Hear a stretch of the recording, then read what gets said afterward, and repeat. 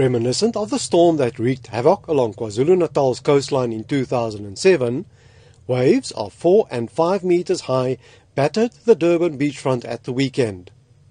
The South African Weather Service says this time around it was a combination of rough seas in the wake of a cyclone over Madagascar and springtide. 3 people were injured as waves surged up to 50 meters inshore, tossing around concrete slabs that weigh hundreds of kilograms each. Head of eThekwini Municipality's Parks Department, Timbinkosi Nobo, has expressed his concern that such rough seas are becoming more frequent, more powerful, and with less warning. The extent of the damage now, it was quite scary. Even now when you look around, the damage on the infrastructure is quite extensive.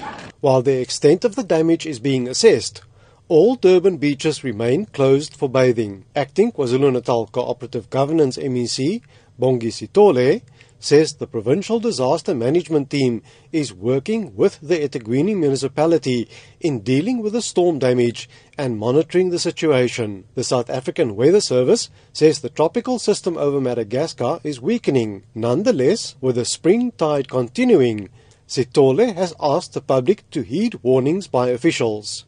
But what is important now, whilst we are assessing the situation and we are also monitoring the situation, is to say that eThekwini is on board, the disaster unit is on board, and is making all the efforts to ensure that no person is injured or get hurt. Restaurant owner Yasin Amot has recounted the frightful experience of him and some clients being swept off their feet inside his restaurant. The level of the water was above knee height.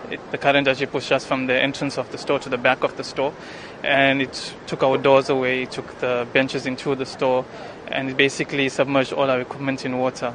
On Monday morning, scores of Durbanites flocked to the beachfront to look at the damage. This is what some of them had to say. I think within a half an hour, 1 hour, I think the whole damage and devastation took place. It was so quick and so fast, very unexpected, but you couldn't see, the signs before that, really.